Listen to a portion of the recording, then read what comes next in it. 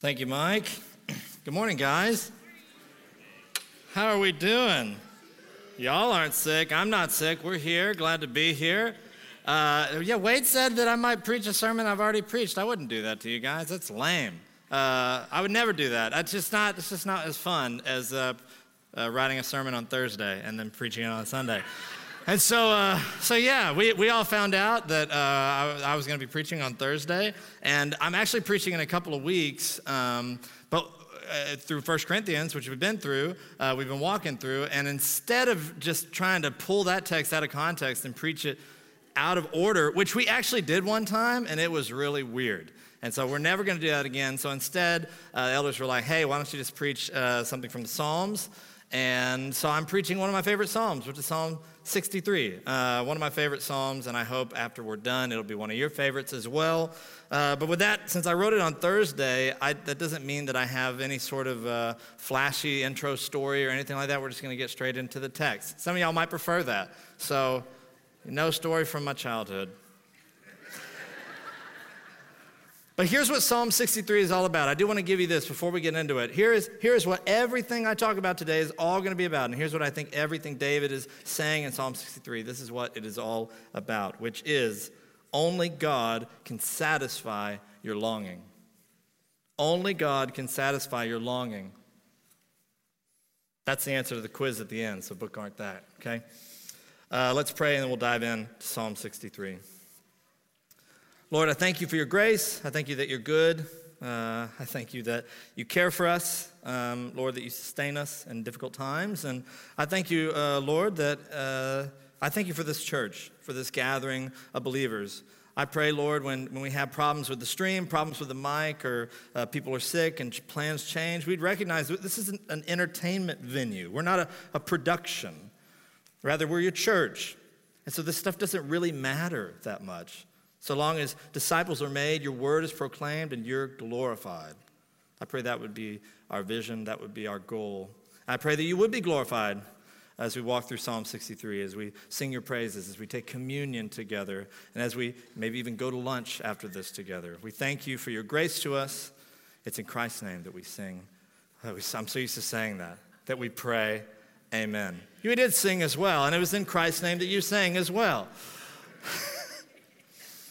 Let's get into the psalm. It begins with this title that we like to use. It says the Psalm of David when he was in the wilderness of Judah. That's not just a subheading. That's involved in the canon of the Bible, and so we treat that as authoritative as well. And so we read a Psalm of David when he was in the wilderness of Judah. And so in case you didn't brush up on your Old Testament history before you came in to the service this morning, as one does, a good question to ask before getting into this psalm is, when was David in the wilderness of Judah specifically? Because that provides a helpful context for placing ourselves in the mind of David as he's writing this psalm. And there are two times that David was actually in the wilderness of Judah. The first time, well, actually both times, he was being chased by someone trying to murder him. The first time it was King Saul. And the second time was his own son, Absalom. So it's good to be king, as they say. But Psalm 63 is most likely referring to that second time. That second time David fled into the wilderness of Judah as he was running from his own son, Absalom, who was trying to murder him. You know, family drama, I guess. And so David's being chased throughout the wilderness of Judah, with Absalom and his men trying to catch David off guard, constantly trying to find him, constantly pursuing. David can't settle down and rest for a moment because that's exactly when his enemies will overtake him. And so you can imagine that David is probably feeling a little bit tired, a little bit weary, a little bit anxious and fearful, wondering maybe what he could have done differently in his life to avoid this outcome, his son trying to kill him. I mean, that's a really dark night of the soul. And with this in mind, he writes, "O God, you are my God. Earnestly I seek you. My soul thirsts for you. My flesh faints for you, as in a dry and weary land where there is no water." And right out of the gate, David is defining his relationship to God. He says to God, "O God, you are my God." Not just a God, my God. Just like Kelsey Hollis is not just a wife, she's my wife, which means we have a relationship. We share in a covenant relationship with one another. She dwells with me. I dwell with her. I love her. She loves me. I delight in serving her. She delights in serving me. She delights in hearing me complain all the time, sometimes, maybe, because she's my wife. And we have this covenant relationship with one another. And likewise, David is addressing his God, with whom he has a covenant relationship, where God has covenanted to be his God, to be his provider, his defender, his life source. And David has covenanted to serve his God, to be the Lord's servant, if you recognize that language from the Old Testament. And so because of this covenant relationship, when David is running for his life in the wilderness, David can do something that those who are not in covenant with God cannot do. He can go to his God, and he can tell him of his need. He can cry out for help and expect that God hears, listens, and cares for him. And so David prays, "O God, you are my God. Earnestly I seek you. My soul thirsts for you. My flesh faints for you, as in a dry and weary land where there is no water." I love how vivid this picture is. Really, it's just good poetry. Don't forget the Psalms are poetry. And it sort of helps put you in this place of desperation. So just imagine being thirsty. But then on top of that, imagine you're about to pass out. So it sounds like you're dehydrated. Well, the good news is you're in a desert where there's no water. No, that's a rough spot. That's a rough place to be in. That's real sort of desperation. You need help and you need it quickly. And that's what David's communicating here. He's in desperate need. No doubt this is meant to mirror his experience in the wilderness. David would know a thing or two about this sort of desperation. And yet notice, what does he say he needs? He's not talking about water. He's not talking about food. What is he searching for in his present distress? What is he seeking? He says, "Earnestly I seek you. My soul thirsts for you. My flesh faints for you, God, in a dry and weary land where there is no water." As he's being pursued and people are trying to kill him and he's living in the wilderness, what David believes he needs more than anything is God. And this is what I so love about this psalm. It's why it's one of my favorite songs, because this really catches me off guard. Because when I think about what I turn to for comfort in times of suffering, God's lucky if he's on that list, to be quite honest. And David's saying that his soul thirsts for God. Not the stuff that God can give him. No, just God. Yes, sure, I turn to God in times of trouble, but I treat him like some sort of divine vending machine. I don't want God, I just want the stuff he'll dispense to me. I want the stuff that will comfort me. Just give me what I need to make give me the control so I can make my circumstances a little bit easier to deal with. But that's not David's prayer. "Earnestly I seek you, God. My soul thirsts for you. My flesh faints for you." And so ask yourself, what is it that comforts you in times of trouble? What do you seek out when you are facing adversity? Our American culture is sort of built on this idea that you can weather any difficulty and satisfy every need if only you've got the right stuff. That's all you need, better or different stuff to make the problems and inconveniences in your life a little bit better, a little easier to weather the storm. That's how companies sell you stuff all the time. You have a problem? You have some longing unfulfilled? You just need better stuff. That problem wouldn't be a problem anymore. I saw a couple weeks ago a car commercial that was terrifying because it's a man driving his car around a neighborhood and he's not really paying attention. He's like on his phone or something, whatever people do when they sit at green lights, always distracted. And so he's not paying attention and he's driving towards a crosswalk. And there's this woman actually walking across the crosswalk and he has no idea. And just at the moment, right before he's about to rack up a nice manslaughter charge, his car slams on the brakes for him. And it's like, Hyundai, you know. And what they're saying there is, hey, do you have a problem? Are you on the verge of like almost murdering people with your car all the time? That sounds so stressful. That must be, jail sounds stressful too. And so, buy a Hyundai. Don't have to deal with that problem. You just need better stuff so you don't have to deal with that sort of inconvenience. The air we live and breathe is that any unfulfilled longing or weakness or difficulty or suffering or thing you don't like can be alleviated by getting better stuff. You just need better stuff. But as we've all experienced, the stuff, it never satisfies. There's always a 2.0. There's always a new edition. There's always something else. Augustine of Hippo, or St. Augustine as many call him, writing his commentary on Psalm 63 over 1,600 years ago, same problem exists in his culture. He says, and we see what longings there are in the hearts of men. One longs for gold, another longs for silver, another longs for possessions, another inheritance, another abundance of money, another many herds, another a wife, another honors, another sons. You see those longings, how they are in the hearts of men. And men are inflamed with longing, and scarce is found one to say, my soul thirsts for you, for God. For men thirst for the world, and perceive not themselves to be in the wilderness of Judah, where their souls ought to thirst for God. We are filled with longing, and our longing becomes more apparent in times of trouble. But where do you turn to satisfy your longing? What comforts you in times of trouble? We see in Psalm 63, David cries out from the wilderness that only God will satisfy his longing. His thirst in the midst of the wilderness can only be satisfied by communion with God. And then he tells us why in verses 2 through 4. He says, so I have looked upon you in the sanctuary, beholding your power and glory, because your steadfast love is better than life. My lips will praise you. So I'll bless you as long as I live. In your name I will lift up my hands. So here he gives us reasons for why his longing can only be satisfied by God.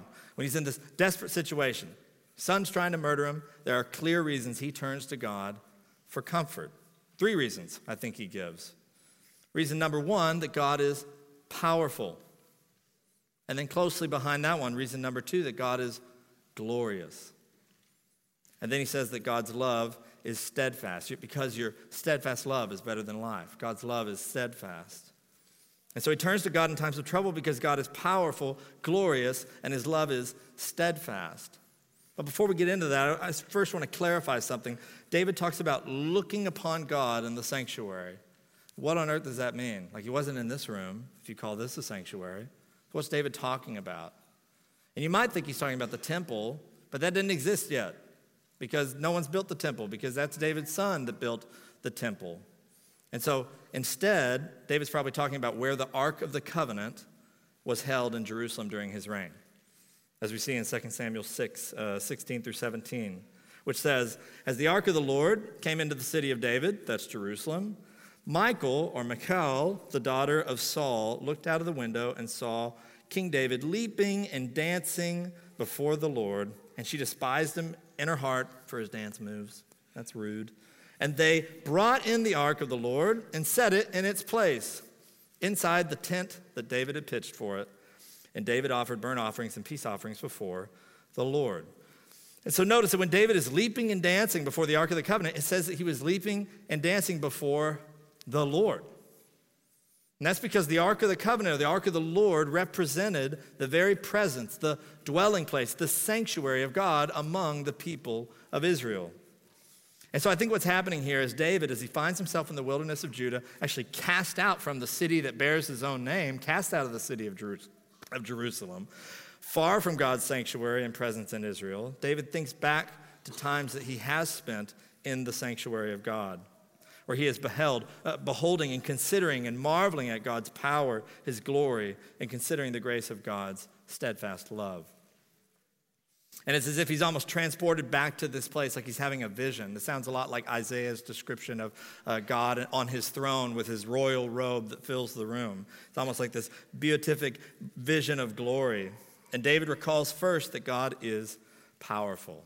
The first reason he turns to God in times of trouble is that God is powerful. Specifically, that God's ability to affect the world is on a different level than ours. So when you want it to snow on Christmas Day, what sort of power do you have? Apparently none, because it was 80 and sunny. But God can arrange the stars to declare the birth of his son. Or when you're thirsty in the desert, if you're like David and maybe you're thirsty for water in the desert, but there's no water, what can you do? Die, probably. That's what you can do. But God commands Moses to strike a rock twice and water gushes out in the midst of the desert, in the midst of the wilderness. So I could go on, but whatever sort of power you think you have to affect your circumstances, you are a puny nothing in comparison to the infinite, far greater than we can fathom power of God. And so David recalls worshiping before the ark, which itself was a testimony of God's power to the nation of Israel, because they carried it with them throughout the desert in the Exodus. Shows how God cared for his people in the wilderness. And David considers and marvels at this power of God. And because God powerfully led the people of Israel through their wilderness, David goes to God in the midst of his wilderness. And then the second reason David seeks after God in his time of trouble is that his God is glorious. His God is glorious. Now, this is obviously connected to God's power, even in the text there. But a God who is powerful but not glorious is sort of like a really talented artist who refuses to paint. Power with no display is not glorious. But our God is glorious because he delights to display his power. He delights to reveal who he is to the praise of his power and glory. And this means that God not only has the power to comfort David and not only has the power to preserve David's life, but God is a God who delights to do that sort of thing to the glory of his name. Because if God is only powerful, then though he could comfort David and though he could rescue David, he won't. But God has shown us that he delights to rescue and he delights to save. And so David seeks a God who is powerful and glorious in the midst of his distress. And this leads us pretty naturally to the third reason. The third reason David seeks after God in his time of trouble. Because what better displays to us the power and glory of God than his steadfast love? God's love is steadfast. God enters into a covenant relationship of love with sinful humanity, with people that he calls to himself. And in this covenant relationship, God promises to be their God, to adopt them as his own, to preserve them, to protect them, to satisfy their needs, to glorify himself through his relationship with these people. When people see the relationship that God has with these people, they'll go, wow, God ought to be glorified. What a magnificent God and magnificent Savior. He makes himself a loving father to them. He calls them his children. And because God has made a covenant with David, David can trust, even when people are trying to destroy his life in the wilderness, that he can cry out to God, and God will keep his promises according to the covenant that he's made. A love like that, in covenant with the God of all creation, a love like that which sort of undergirds every aspect of your life, is better than life, David says.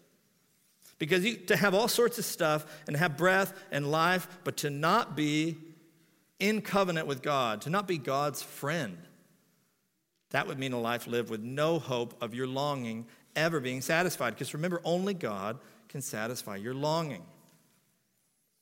David would gladly trade his life if it allowed him to remain in covenant with God. That's his point when he says God's steadfast love is better than life. What we see David doing in this psalm is entrusting himself to God, because he trusts that God loves him, and that he trusts that God will keep his covenant promises. And I'm not saying that's a very easy thing to do. That's very difficult to do. And trusting your life to someone other than you is hard. And trusting your hopes, your desires, your dreams, your welfare, giving someone else control of your life's outcome is an uncomfortable thing. Again, we tend to just want stuff. That's what we go to God for. We want stuff so that we can control the outcome. So we can have it our way, and we can just sort of control our universe around us rather than asking God to take control of our lives. And it reminds me of when I started seminary, I had a buddy who was a member of a church that I was working for. And he asked me one day if I'd ever be interested in going to seminary. I hadn't gone to seminary yet, and we were at lunch. He was like, would you ever be interested in going to seminary? I was like, well, yeah, I mean, it's really expensive. And at the time, Kelsey was getting her master's, and so we're paying for that. We're like, yeah, someday I'd love to have the sort of money to go to seminary. And then he said, well, what if someone else paid for it all? And at the end of it, you didn't know a thing. It was all just paid for. I was like, oh, yeah, I think I'd consider it. Yeah, I think I'd go to seminary, for sure. And so he told me to enroll. He said, I got it. Just enroll, which was crazy. I was like, okay. And so I signed up for classes. They sent me a big bill. to pay for the classes I'm about to take. And so I'm like, hey, what do we do? How does this work? What happens now? I've got this bill, needs to be paid, and as we all know, I don't have it. And so he was like, hey, don't worry about it. You have a student account at the school. I'll just put money in there, and they'll just take the money from there to pay the tuition. It'll just be in your student account. You won't even have to deal with a check or anything like that. It'll just be there. So yeah, I'm like, great, I trust you. That's going to be awesome. And so as the tuition deadline came up, I checked that student account. Let's see if you put the money. $0. I was like, oh, okay, this is fun. I've like organized my life around these classes. You know, I have multiple jobs, and they're kind of all organized around like that 1 o'clock class and all these different things. And I would check like every day leading up to that tuition deadline, $0. $0. And I'm just like, and it's a weird situation because he's being so generous. I don't want to call him and be like, where's my money? You know, I can't, it's not great. And so I'm just like, oh, please, please, please. And sure enough, day before the tuition was due, the money was in my student account. And everything worked out fine. But what was crazy was every semester, same thing.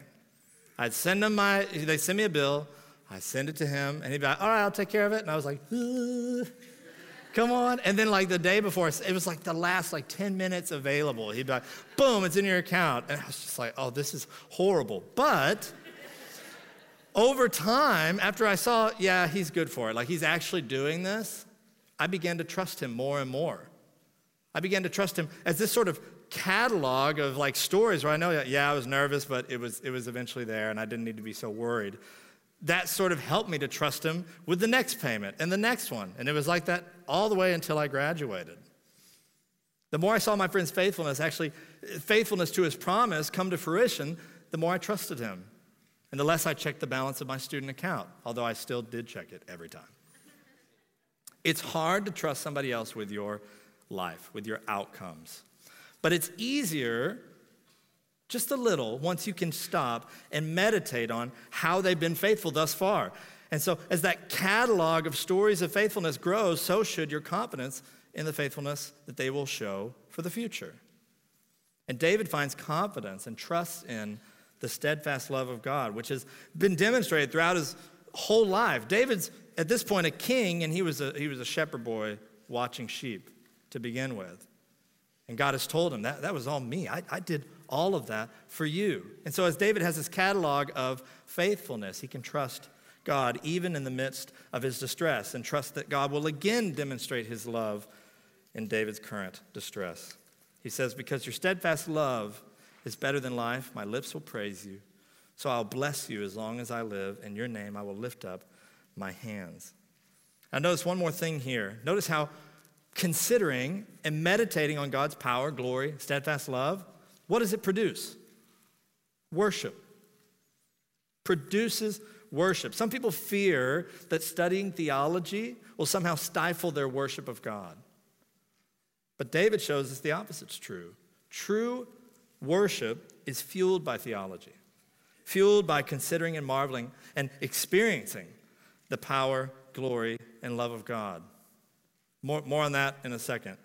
Let's continue with verse 5. My soul will be satisfied as with fat and rich food, and my mouth will praise you with joyful lips when I remember you upon my bed and meditate on you in the watches of the night. For you have been my help, and the shadow of your wings I will sing for joy. My soul clings to you. Your right hand upholds me. Now, this is certainly a contrast to where the psalm began, right? Like, remember he was passing out. Now he's like, it's like fat and rich food from thirsty. Now he's saying he's satisfied. That's amazing. And I think this offers us a glimpse into what it is like to seek after God in times of trouble. The psalm is meant to teach us, to educate us about why we should go to God in times of trouble rather than seeking after lesser stuff to consume or stuff to satisfy us, because only God can satisfy your longing. David says that when you seek God in the midst of distress, what does one find in God?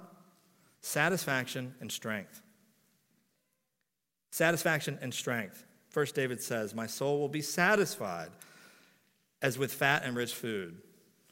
Is he actually saying his stomach will be full of food? That's not what he's saying. He's not going to have like a plate of brisket appear before him that would be awesome. But that's not what's happening. David is talking about something more important than our appetite or our physical hunger. He's talking about his soul. The longing that drives us, as Augustine mentioned, is a longing of the soul. That's something that food or water can't remedy. Satisfaction can only be found in God. Everything else will just leave you hungry. Often when people go through really difficult seasons, they come to know this personally. And what I mean is when they go through really difficult seasons, I mean heartbreaking seasons, like the loss of their spouse, the loss of a child, and they won't really feel like eating. Those sort of physical needs just sort of vanish in the background because their pain is something far deeper than appetite or hunger. It's a longing of the soul. And in that place, be it heartache or desperation or fear, David says that the Lord satisfies his soul as if he was feasting. Even more shocking, David says he's joyful. He says, my soul will be satisfied as with fat and rich food, and my mouth will praise you with joyful lips when I remember you upon my bed and meditate on you in the watches of the night. The nighttime is the most dangerous time of day when you're on the run. When your enemy is dead set on killing you, going to sleep is not an easy thing, not a very restful thing. When was Osama bin Laden's compound raided? At night, middle of the night, 1 a.m., right? It's a great time to take your enemy by surprise, and this isn't like a new innovation. They've been doing this a long time, and no doubt David's aware of this. It's a great time to take your enemy by surprise, and so nighttime in the wilderness would be a time of anxiety and fear and constantly looking over your shoulder and thinking, what was that sound? Is my life about to end? Can you imagine just trying to go to sleep in that sort of condition, and yet he's joyfully worshiping? Again, our covenant relationship with God, with a God who satisfies, cannot help but produce joy in worship, which is crazy because, again, just notice what's on David's mind as his soul is being satisfied, as he's joyfully worshiping. He says, for you have been my help, and in the shadow of your wings I will sing for joy. My soul clings to you. Your right hand upholds me. David is confident in worshiping in the darkest night of the soul because God has been his help and God has upheld him all along. David has a long catalog of faithfulness fueling his confidence. Therefore, David's soul clings to the satisfier of his longing. And when we seek God in the midst of distress, God offers us satisfaction when we would otherwise be left hungry. God offers us joy in the dark of the night. And finally, God upholds and sustains us when otherwise we might wither away. As David considers all the ways that God has been his help, just like the hymn says, all I have needed, the Lord hath provided. That's what David's singing here. David considers how it has been God all along who has upheld him. And so when he's concerned about his life failing now, in the wilderness, what comforts him? That he's not and he's never been the one holding himself up. No, he says, my soul clings to you. Your right hand upholds me, which means God's strong hand. God's right-handed, apparently, which means that's his strength is behind David as he upholds him. God shows his power and strength when it seems we should fall by upholding us, by sustaining us, when otherwise we would wither away. And so let me say again something about worship here.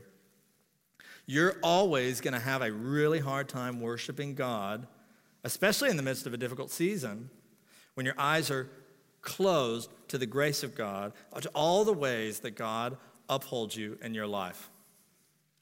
A proud heart is not a worshiping heart because it has no one to worship but itself. If how you got to where you are today is a result of your hard work, your quick thinking, your right choices, your ability to adapt to difficult circumstances, your righteousness, if that's what's brought you safe thus far, then what reason do you have to worship God? Your understanding of how God is working in your life affects how you worship him. And nothing stifles your worship more effectively than taking credit for the work of God in your life. And let me add, nothing makes your heart more anxious in difficult circumstances than taking credit for the work of God in your life. If you're anxious, is it not because you think that the vehicle that's gotten you safe thus far, what's gotten you where you are right now, has been you?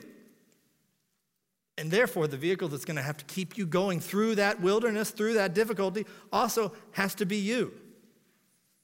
It's all up to you. It always was and it always will be. That produces an anxious heart. No wonder you're anxious. That's a lot of pressure, especially since you know you're not so powerful. You're powerless. You're not glorious. You have no power to change anything. No power over your breath or your life when you'll die, or the life of your spouse or your children or your job security or your freedom. Absolutely nothing. So what kind of hope could you ever find in someone like yourself? So powerless and so in control of nothing. You can't satisfy the longing of your soul. You can't even uphold yourself, and you never have.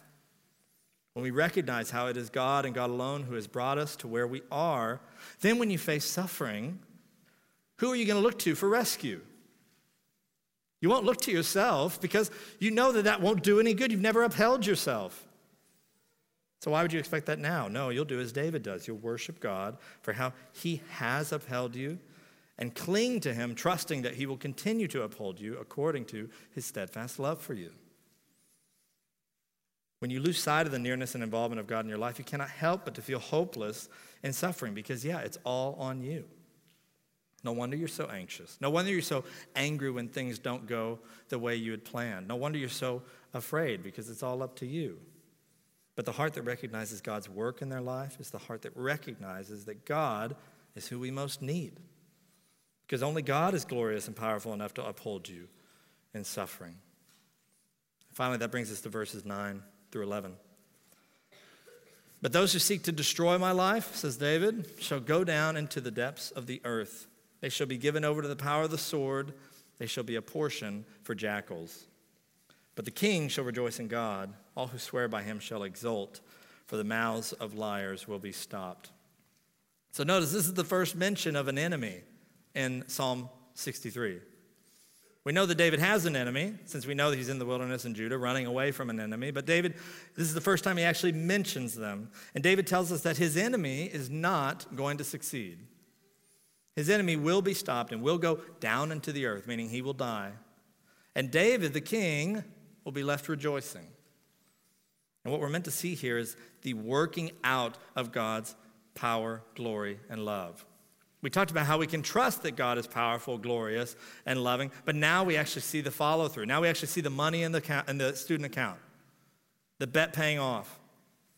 You see David make this contrast between himself, a servant of God, one who's in covenant relationship with God, and this enemy who actually rejects the covenant relationship. And so remember there's this contrast that he's trying to show you. Remember what David was doing at the beginning of the psalm? What was he seeking after? God. He was seeking after God. What's his enemy doing? Seeking after his life, seeking to destroy his life. His enemies, they trust in themselves, and yet they have no power. They're overpowered by the sword. They think that they're so glorious, and yet their death is not glorious at all. They become zoo food. They become the food of jackals, of wild beasts, which is a really shameful way to die in this culture. But God's steadfast love will actually see David through. And David will rejoice in God, not in himself, just like everyone who swears by God or trusts in God. All of us will rejoice in him, not by ourselves, and the enemies of God will be silenced. And so God, in his covenant with David, promised to give David and Israel rest from their enemies. And so David sees that promise being fulfilled. Even though it looked like his enemies had the upper hand the whole time, God demonstrated his steadfast love and delivered David from his distress. And God has made an even greater covenant with us through Christ. And in this covenant, God promises to deliver us from our greatest enemy, sin and death. And so for us, we know this psalm ends with eschatology, with this look into eternity far beyond David, where the king, the son of David, the true David, the Son of God, will rejoice, and we will rejoice with him, and truth and rejoicing will reign from everlasting to everlasting, and all the counterfeit kingdoms and all the things that we've chased after will be no more. And we'll be shackled to righteousness. No longer able to try to trust in anything but God. Unable to sin. Our freedom will be restricted, per se, from the freedom to sin. And forever we will only be able to be righteous by God's grace. And so David finds confidence in trusting God even when his situation seems bleak, because he knows that God will deliver him. And we, in suffering, ought to conform our perspective around the reality that God will ultimately deliver us. That although we find ourselves running through the wilderness, is what this life is. We're thirsty, we're hungry, and our God, we know, can nourish our soul along the way until our enemies are defeated, until the eternal rest is ours. And that's really what Psalm 63 is pointing to. That's our text this morning. And I think I've said this 1,000 times. David's clear point is only God can satisfy your longing. In times of trouble, in the midst of distress, in the darkest night of the soul, when, your staff at your church is all sick, whatever. In the wilderness, only God can satisfy you. Only God can uphold you. Only God can rescue you. And so you need God, not the stuff he dispenses. You need God. So seek after God. Turn to God, and he will surely nourish you. Now, there is a temptation for you then to walk away from this sermon saying, all right, well, therefore, I'm going to go trust God more. And my suffering will be easier. And I'll be more spiritual. I'll be spiritual like David. I'm going to go out and be just like David. Yippee.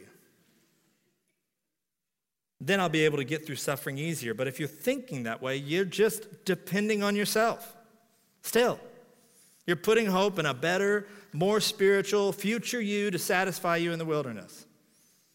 I'm sure most of us, please, if we're honest with ourselves, recognize you're not going to even be as righteous as David, as he is in the wilderness in Psalm 63. Speaking about me, just personally, I read this psalm, my spirituality, nowhere close to David's. But don't just hope in a more spiritual you. I promise that won't satisfy you. Remember, it's God and God alone who satisfies. Hope in God, not a better version of yourself. And so what does it look like to hope in God in the wilderness?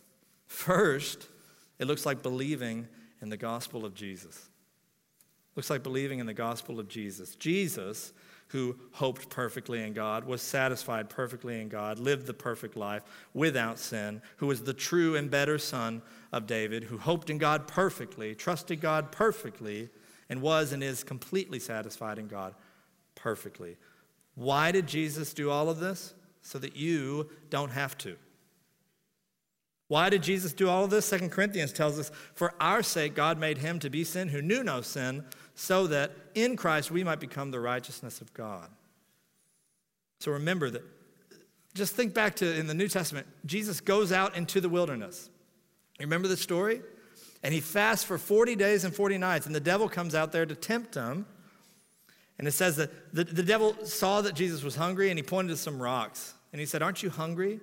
Don't you need something to satisfy your longing? Just turn these rocks to bread. What does Jesus say?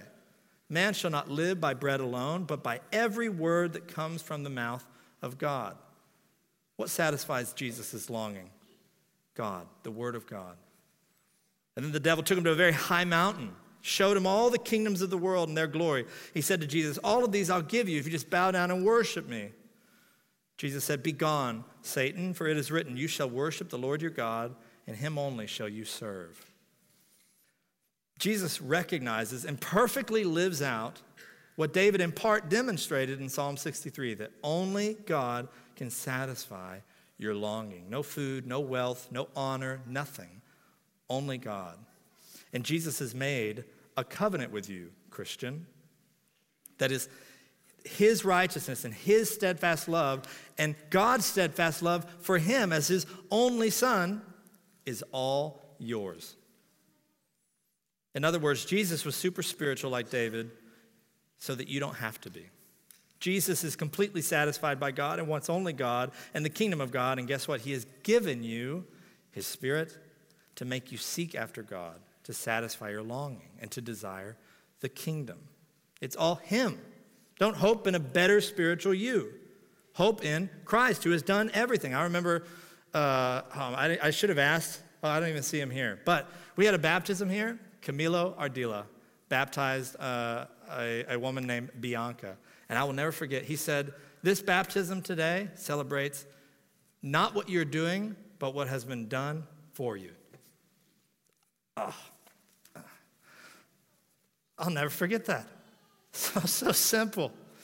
It's so simple. I've never told him, so if he's in here, that had a huge impact on me.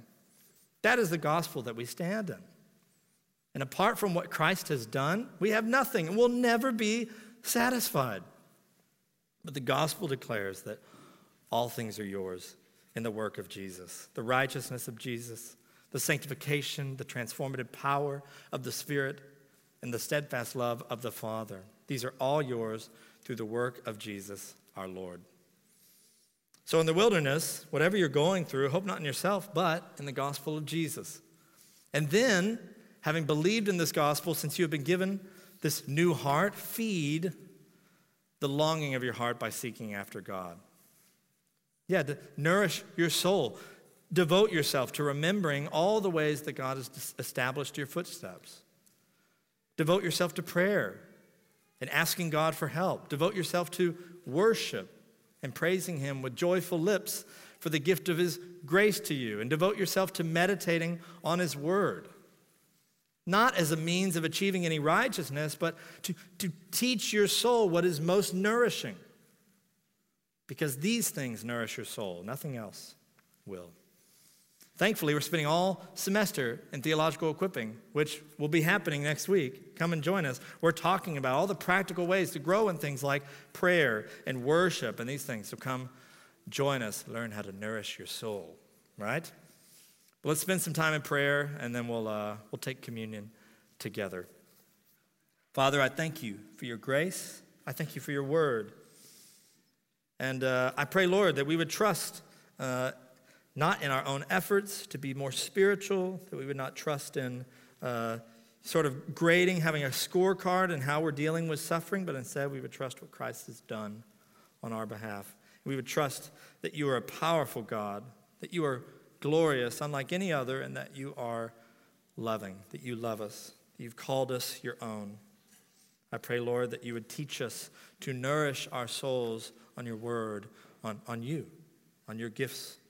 We thank you for your grace. As we take communion now, I pray that we be encouraged by the grace of Christ. It's in Christ's name that we pray. Amen.